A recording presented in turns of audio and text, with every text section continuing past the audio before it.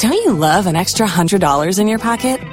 Have a TurboTax expert file your taxes for you by March 31st to get $100 back instantly.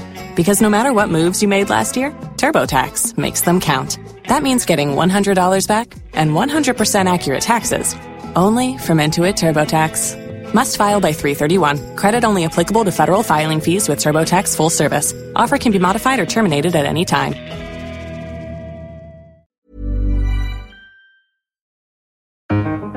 Hello and welcome to the Rachman Review. I'm Gideon Rachman, Chief Foreign Affairs Commentator of the Financial Times. This week's podcast is about the Arab and Islamic world and the war in Gaza. My guest is Sanam Vakil, Director of the Middle East Programme at Chatham House, here in London.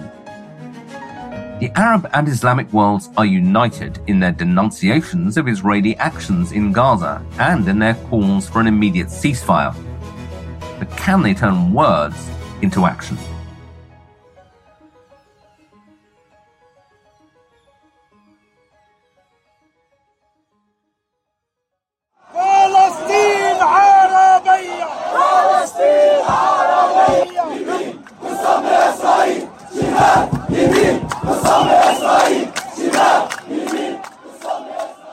The war in Gaza has provoked mass demonstrations across the Muslim world, with huge crowds turning out in capitals as far apart as Jakarta, Cairo, and Istanbul. Arab and Muslim leaders have also been active. There was an unprecedented summit meeting in Riyadh earlier this month, which brought together the leaders of the Arab League and the Organization of Islamic Cooperation. The pictures coming out of the summit certainly suggested unprecedented unity. Crown Prince Mohammed bin Salman of Saudi Arabia personally greeted President Ebrahim Raisi of Iran. Here's Mohammed bin Salman addressing the summit.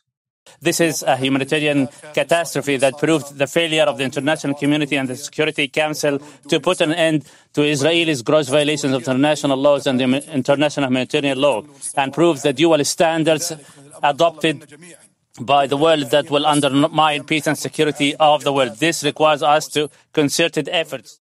Others present at the meeting included the leader of Syria, Bashar al-Assad, who until recently has been something of a pariah in the Arab world.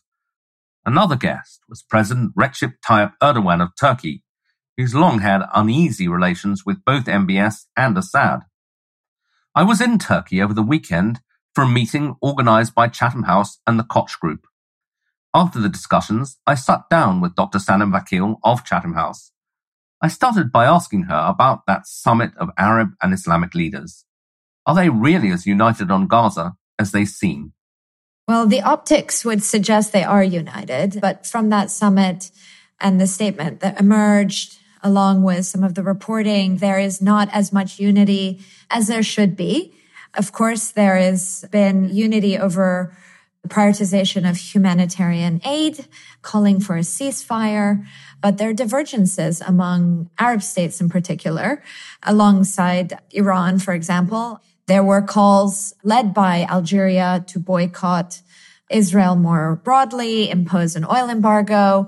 The Iraqis have a particularly interesting stance where, because of their close ties with Iran, they are also being quite critical of Israel and also prioritizing a ceasefire and humanitarian aid, but would like harsher measures taken. Whereas you have a bloc of 5 Arab states, Egypt, Jordan, Qatar, the UAE, and Saudi Arabia, that perhaps see themselves as more moderate, have direct or indirect ties with Israel, and hope to play either an immediate or long-standing role in helping the Palestinians, providing humanitarian aid, but also being part of what will be a political settlement.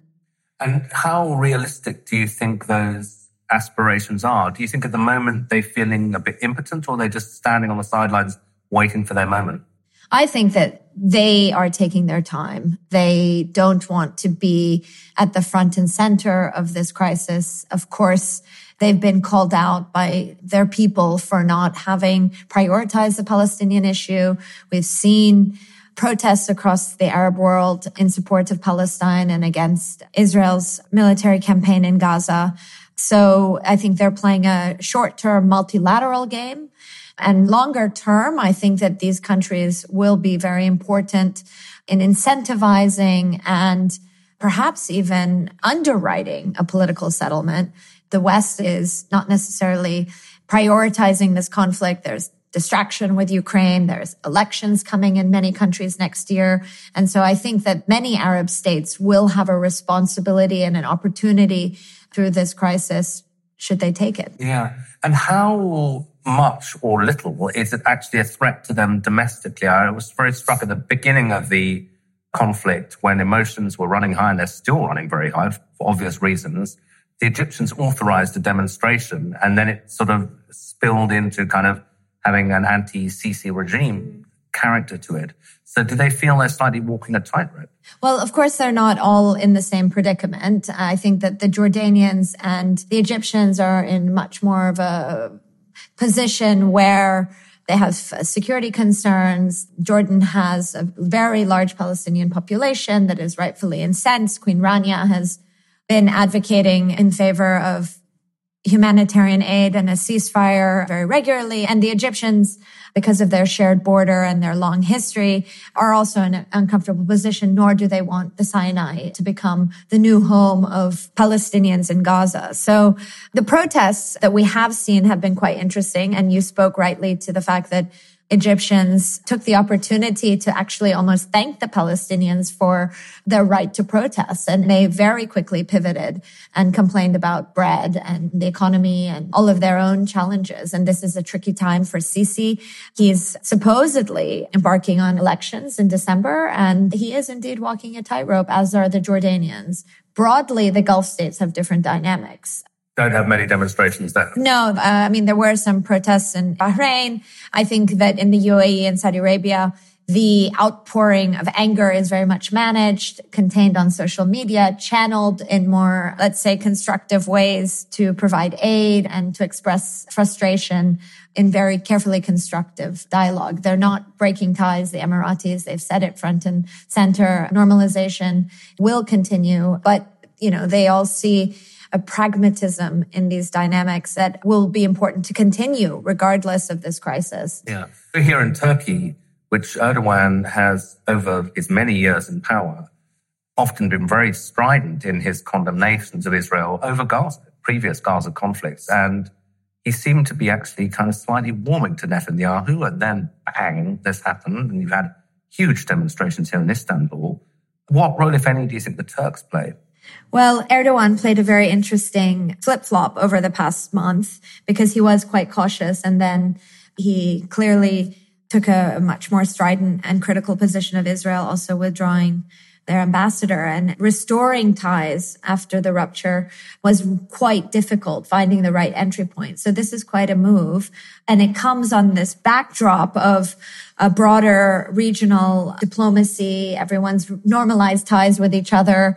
So the fact that Erdogan has taken this position is really reflective of popular anger here in Turkey, frustration that is longstanding, that goes back to previous wars, 2009, 2014. And we heard a lot of it at this conference. Almost to a man and a woman, the Turkish participants were saying, how can the West lecture us on Ukraine and let stuff like the Israelis are doing go by? This definitely exposes Western countries and policymakers to criticism of double standards and hypocrisy that have long existed, but are being made worse by a war in Ukraine that is wholeheartedly defended by the West, and what is perceived in the Middle East to be a green light to Israel to kill Palestinians without respect for international law and human rights.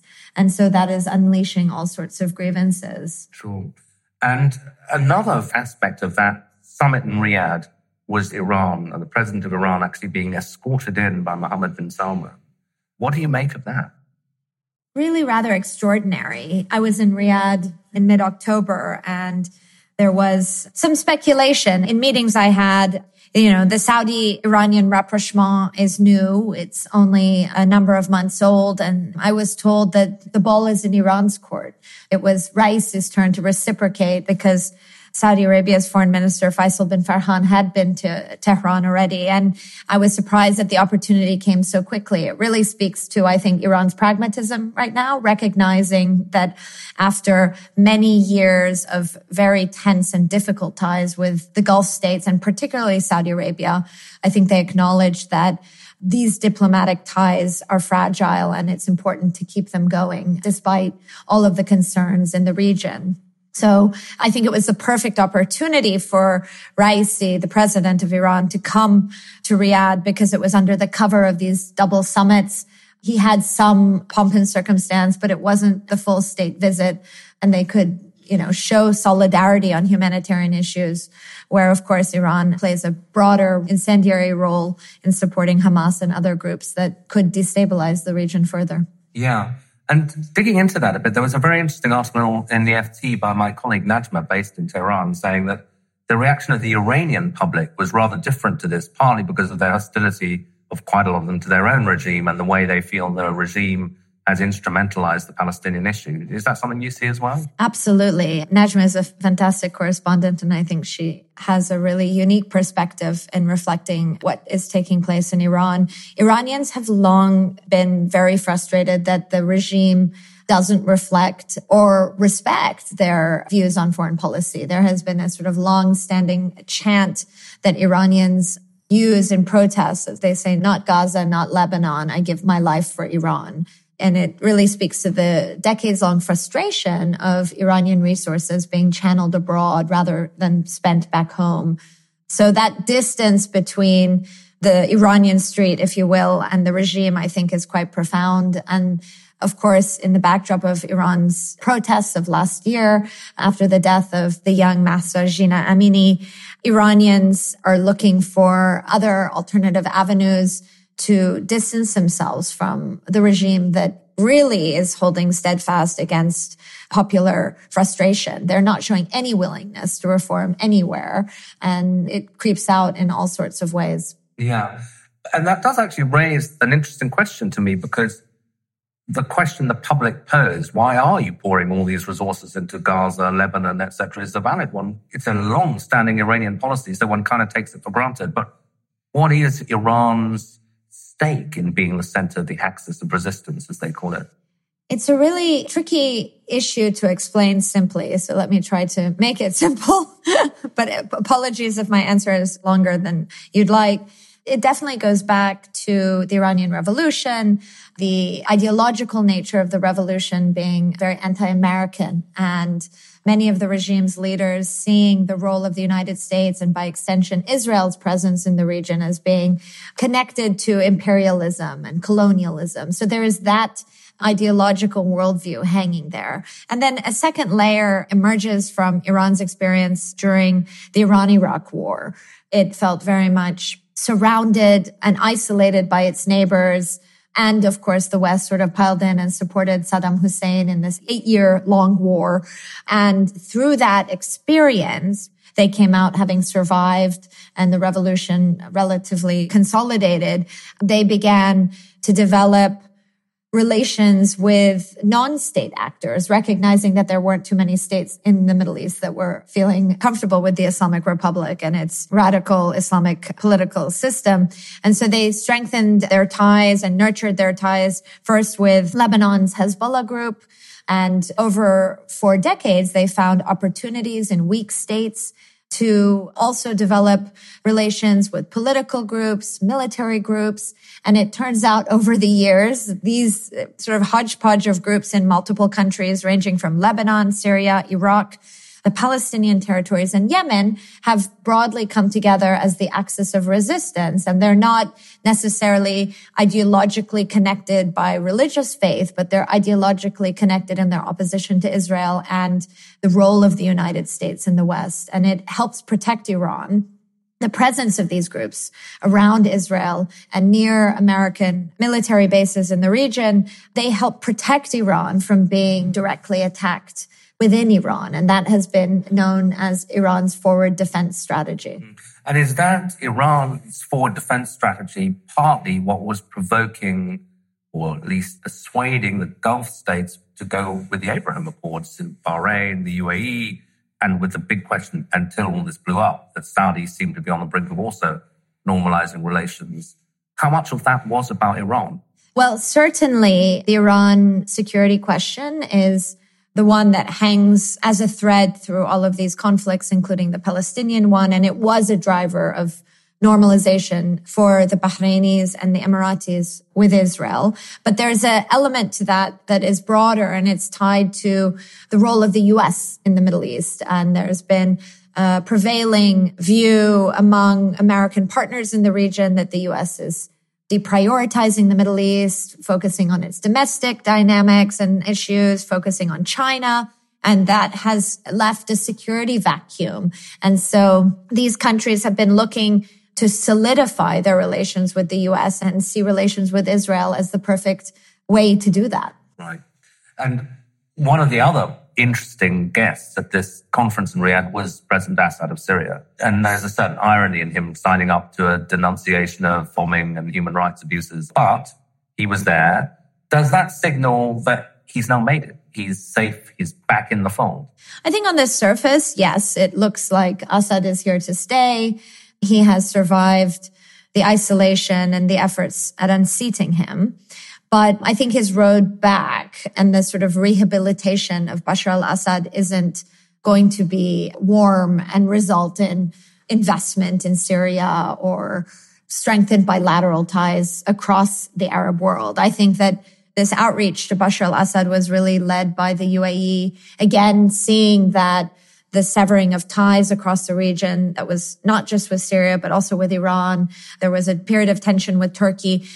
No direct dialogue worked against Emirati interests. And so they sort of paved the way at reconciliation. And it's underpinned by pragmatism and a security vacuum and looking to directly try to problem solve some of the challenges, which include also the export of Captagon, the drug being produced in Syria and being used to bankroll the Assad regime. And that has posed a sort of domestic challenge across many borders. Kind of fentanyl. Exactly. And ultimately thinking that over time, through greater investment, perhaps there could be a more balanced relationship with Syria that could serve Gulf interests. And maybe, quite reductively, people have also thought that balanced relations would help Bashar al-Assad also diversify his relations away from Iran and Russia and other countries that are involved. Last question on the Gaza conflict itself, which has framed, so much of these discussions.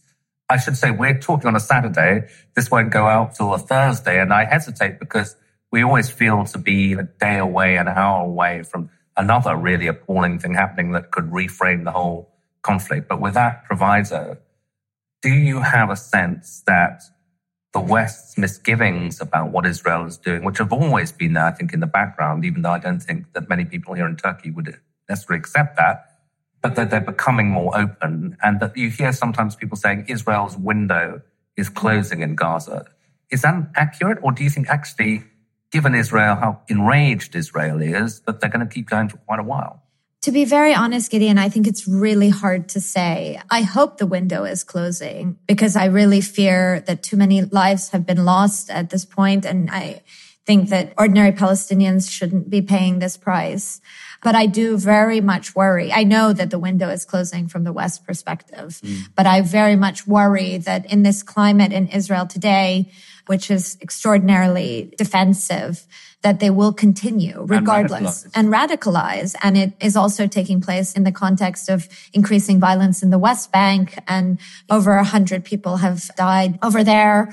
At the same time, Prime Minister Netanyahu is under huge pressure, continuing the war. I mean, sorry to sound conspiratorial, but continuing the war is a sort of lifeline to his political survival. I don't think that sounds conspiratorial at all. The same thought has occurred to me that the day the war ends, the inquest in Israel begins, and the beginning of Netanyahu's political career. Yes. And next Saturday, there will be protests in Israel calling for Netanyahu's end, if you will. I think right now, if he doesn't get these hostages released, and we've heard, much reporting that a deal is on the table. So why these poor individuals haven't been released is beyond me.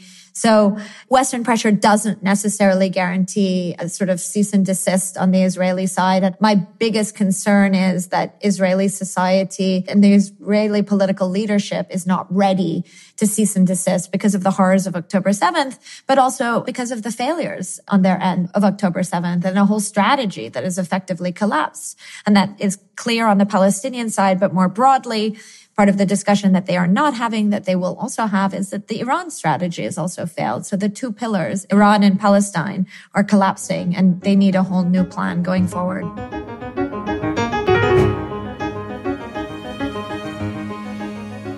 That was Sanam Vakil, Director of the Middle East Programme at Chatham House in London, ending this edition of the Rachman Review. Please join me again next week.